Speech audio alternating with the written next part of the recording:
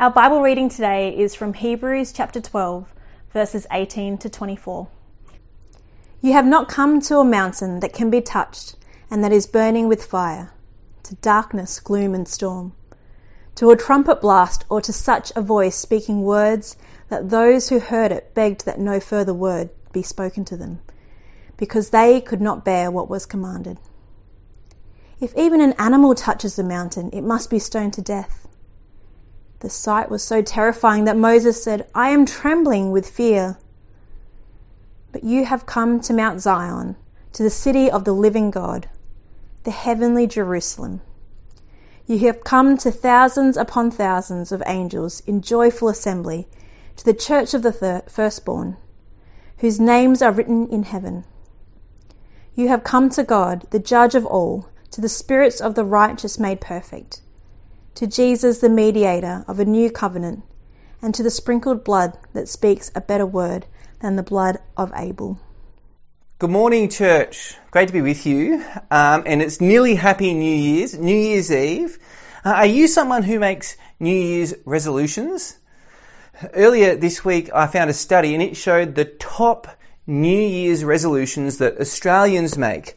I wonder if you can guess what they are. In fact, why not do that now? I'll give you 30 seconds. Turn around with the people who are there and have a chat. What do you think? What are the top 3 New Year's resolutions that Australians make? Go for it. Have you got your list there? Was that enough time? Well, I'm going to reveal them to you now. Here they are. The top 3 New Year's resolutions that Australians make. Number 3 was to eat more healthily. Number 2 was to lose weight. Number 1 was to do more exercise and be more active. Well, I wonder if you're going to make a New Year's resolution this afternoon or tonight. Or perhaps you're like me. I just gave you the top 3 responses, but you know the 4th most popular response to that question was, I don't make resolutions. That's my New Year's resolution too. But you know, we're about to start a series as a church. For the next few weeks, we're going to think about some spiritual habits. If you like, these are New Year's resolutions for our spiritual lives. Over 4 weeks, we're going to dive into church and sacrifice, into thankfulness, and on the final week, patience and endurance. You know, those top 3 Australian New Year's resolutions, they're good things. They have value for our physical health. But these are spiritual habits that will have value for eternity. So this is a series that's really worth doing. And we're going to get into it today by looking into this idea of church. Now, here's the outline of what I'm going to say today. Firstly, I'm going to talk about what church is. Then we're going to talk about why church is worth committing to. And we're going to end by practically talking about what it could look like to commit to church in 2024. So let's begin though by looking at what is church. When you hear that word church, what kind of pops into mind for you? Is it a building, probably got a cross on it somewhere, maybe a bell tower, a steeple out the front? But you know, church, when that word is used in the Bible, it has nothing to do with a building at all. Literally, the word just means an assembly, a gathering, people coming together. And it's used of all sorts of gatherings of people. So in Acts chapter 7 verse 38, it talks about a time from the Old Testament when the Israelites and Moses were at Mount Sinai when they're getting the 10 Commandments from God. And it talks about it as the assembly in the wilderness. And that's that same word there for church. Or again, it's in Acts chapter 19 verse 32. There's a crowd that is rioting and it's called an assembly which is in confusion. And again there, that word for assembly, it's just the same word for church. You see, the word for church is about a group of people coming together. But of course, when we use that word church, it's not just any gathering of people coming together. So I want us to go now to Hebrews chapter 12, this part of the Bible that was read out earlier, because it kind of fills out for us what the Christian church gathering is really like. So we saw in Hebrews 12 when it was read out, it compares 2 kinds of gathering at 2 different mountains. The first one is at Mount Sinai. It's the nation of Israel when they get the 10 Commandments from God. And it's kind of scary, isn't it? So there's darkness, gloom and storm. There's a burning fire. It's terrifying. But look at verse 18. What does verse 18 say? You have not come to this mountain. Instead, verse 22, you have come to Mount Zion, to the city of the living God, the heavenly Jerusalem. And what's it like? Well, it's not scary, is it? It says that it's a joyful assembly. Now, clearly what's happening here is we're getting a glimpse of the heavenly church. It calls it there the heavenly Jerusalem. This is a picture of God's people gathered together in the heavenly places. But this is also then the pattern for every church as we meet on earth. So it shows us what our church gatherings here on earth are supposed to be like. And you see what it's like in verse 23. It says, you have come to God, the judge of all. That is, God must be at the very centre of church. When we gather, God is right at the middle of what we're doing. Or it goes on in verse 24. It says, we have come to Jesus, the mediator of a new covenant, and the sprinkled blood that speaks a better word than the blood of Abel. You see, Jesus' blood shapes our gathering, shapes our church. We come together because we're forgiven by Jesus. You know, Abel's blood, Abel is from the Old Testament, and his blood was spilled by his brother Cain. His blood speaks a word of judgment on Cain. But Jesus' blood speaks a better word. It speaks about forgiveness that Jesus brings us for those who accept him. Jesus' blood is at the centre of our gathering. His sacrifice for us must be at the centre of who we are as a church. So you see what makes church really different from any other gathering? Because we have God at the centre. We come together to hear from him. Because Jesus is at the centre, we come together forgiven by his blood. So here then are two big implications for us in our church. Firstly, it means that church is not about a building or about an organisation, is it? It must be about the people. You can't have a gathering without people. So at the very heart of church is people. And in some ways, a church like ours has to get this because we don't own our own building. And actually, very soon we're moving, and that should remind us once more of what really is important. You know, being at Paraka Primary School has been great for us, hasn't it? Lots of good memories there. But being there was never the key for us. You were the people. That's what makes a church a church. In fact, that's why this week should feel a little bit weird for us, a bit strange. Because we're not all together. I know a lot of us are in different people's homes watching it together, but we're not one big gathering. So there's something not right about today. There's something that's lacking, that's not completely there. Because we're missing each other. We're not all together. Church is about people. So we need to keep that as a really important thing for us throughout 2024. But here's a second implication for us. Church isn't just about people. Remember what kind of gathering we are? We come around God. It's Jesus' blood that brings us together. And we cannot lose this. We cannot become so much about each other that we forget about God or let God just drift off to the fringes. God is our distinctive. Here's what makes us different to joining the bowling club or a board games club. We have God at the centre, brought together by the blood of Jesus. And this must keep being the key part of who we are, friends. So that's it. That's what church is. But now let's move on. Why do it? Why commit to church? Because every now and again, you'll hear someone say something like, you don't need to go to church to be a Christian. And you know what? It's true. You're not saved by a church attendance. You're saved by the blood of Jesus. But often that line is spoken as a reason not to be part of a church at all. So what I want to do now is just give a few reasons why church is worth doing and why church is worth committing to. And here's the first one. We commit to church because this is what God has saved us to. Remember those verses we just saw in Hebrews? What have we come to? It's a gathering around God that Jesus' blood has brought us together. So it just makes sense that we gather, doesn't it? Or even think about the big Bible storyline. Constantly, all the time, God gathers his people to him as a sign of blessing. And in fact, when people are scattered, that's a sign of God's curse. So, Adam and Eve are blessed when God gathers them to himself in the garden. But they sin. And so God scatters them from the garden, sends them out never to return. Or think about the nation of Israel. They're blessed when God gathers them to himself in the promised land. But they persist in sin. So God eventually scatters them out from the land, sends them out as exiles into other nations. Church is the same. God is blessing us by gathering us together. That's what church is. It's part of God's blessing to us. Not that every church is perfect. None of us are. But still, this is part of God's blessing to us. In fact, here's what one theologian had to say about it. He said, church is not a synonym for the people of God. It is rather an activity of the people of God.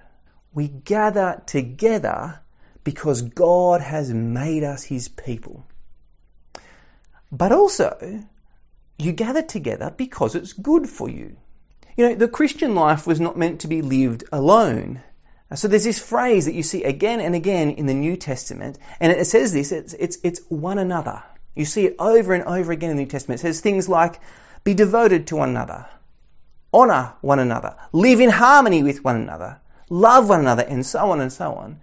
Because the Christian life is not meant to be lived alone. We are meant to gather and be with one another. That's what church is. And so church is good for us because there'll be times when we do need one another. So Galatians 6 verse 2 says, carry each other's burdens. And you know, when you're committed to a church, that's going to mean you grow. You'll grow in your understanding. Because, you know, we'll read the Bible together and others will point things out to us. They'll show us things that we didn't notice was there. And in fact, we wouldn't have noticed if we were just reading the Bible on our own. Church means you'll grow in our understanding, but it also means you'll grow in your godliness. Because in church, you know, God puts us beside other people. And many of those people we come to love as our own family. But like all families, sometimes God will put people beside us who we might find it a bit hard to get along with. Now, this isn't God making a mistake. No, quite the opposite. It's God growing me in maturity, teaching me not to be selfish, teaching me to love one another, to love other people, even when I find it that I'm different to them. Do you see why committing to church is right? It's right because it's good for you. But perhaps more importantly than that, church is worth committing to because it's good for the other people in church. You know, just like you will sometimes need to lean on others, there'll be times when people need to lean on you. There'll be other times when turning up simply encourages someone else. And then there's your gifts. Do you know God has gifted you, friends? This is something the Bible tells us over and over again. But the question is why? What's the purpose of these gifts? What's my gift for? 1 Peter chapter 4 verse 10 says this. It says, as each has received a gift, use it to serve one another as good stewards of God's varied grace. Do you see there why God has given you your gifts? Not for your sake, but for the sake of your church, for the sake of others, so that you can serve them, so that they might get benefit from you. Again, you can see why committing to church is worth it, right? Because it's good for the other people there too. But there's something even more important than that too. Church is worth it because gathering together honours God. And here I want to take us to Ephesians chapter 3. Ephesians is a letter written by one of the early church leaders, Paul, and he's writing to a church in the city of Ephesus. And all through the letter, Paul has been talking again and again about how Jesus brings Jewish people and Gentile people together. Now that might not seem like a big thing for us, but in reality it was back then. See, Jews back then, they didn't really spend much time with Gentiles, with people who weren't Jews. There was a big divide between the two groups, culturally, religiously, historically. And so bringing these two groups together, well, It was a messy kind of thing. It was not the done thing, but that's what Jesus does. In churches, Jews and Gentiles were gathered together. And we hear why this was important in Ephesians chapter 3, verse 10. And this is what it says. It says, his intent, God's intent, was that now, through the church, the manifold wisdom of God should be made known to the rulers and authorities in the heavenly realms according to his eternal purpose that he accomplished in Christ Jesus our Lord. Why bring Jews and Gentiles together in churches? Because it shows off how good God is. When it happens, the heavenly creatures, they look on and they see these Jews and the Gentiles getting together, loving one another, serving one another, honouring each other. And it shows off to these heavenly creatures how wise God is. Who else could have done this? How good is God? You know, it's still the same today for us, friends. Who could have brought this group together at Trinity Church, Paraka? Some of us are on the left politically, some of us are on the right. Some of us are passionate about Port Adelaide, some of us love the Crows, and some of us are feeling nauseous right now, even at the mention of sport. We've got age divisions, cultural divisions. We're people from many and various racial backgrounds.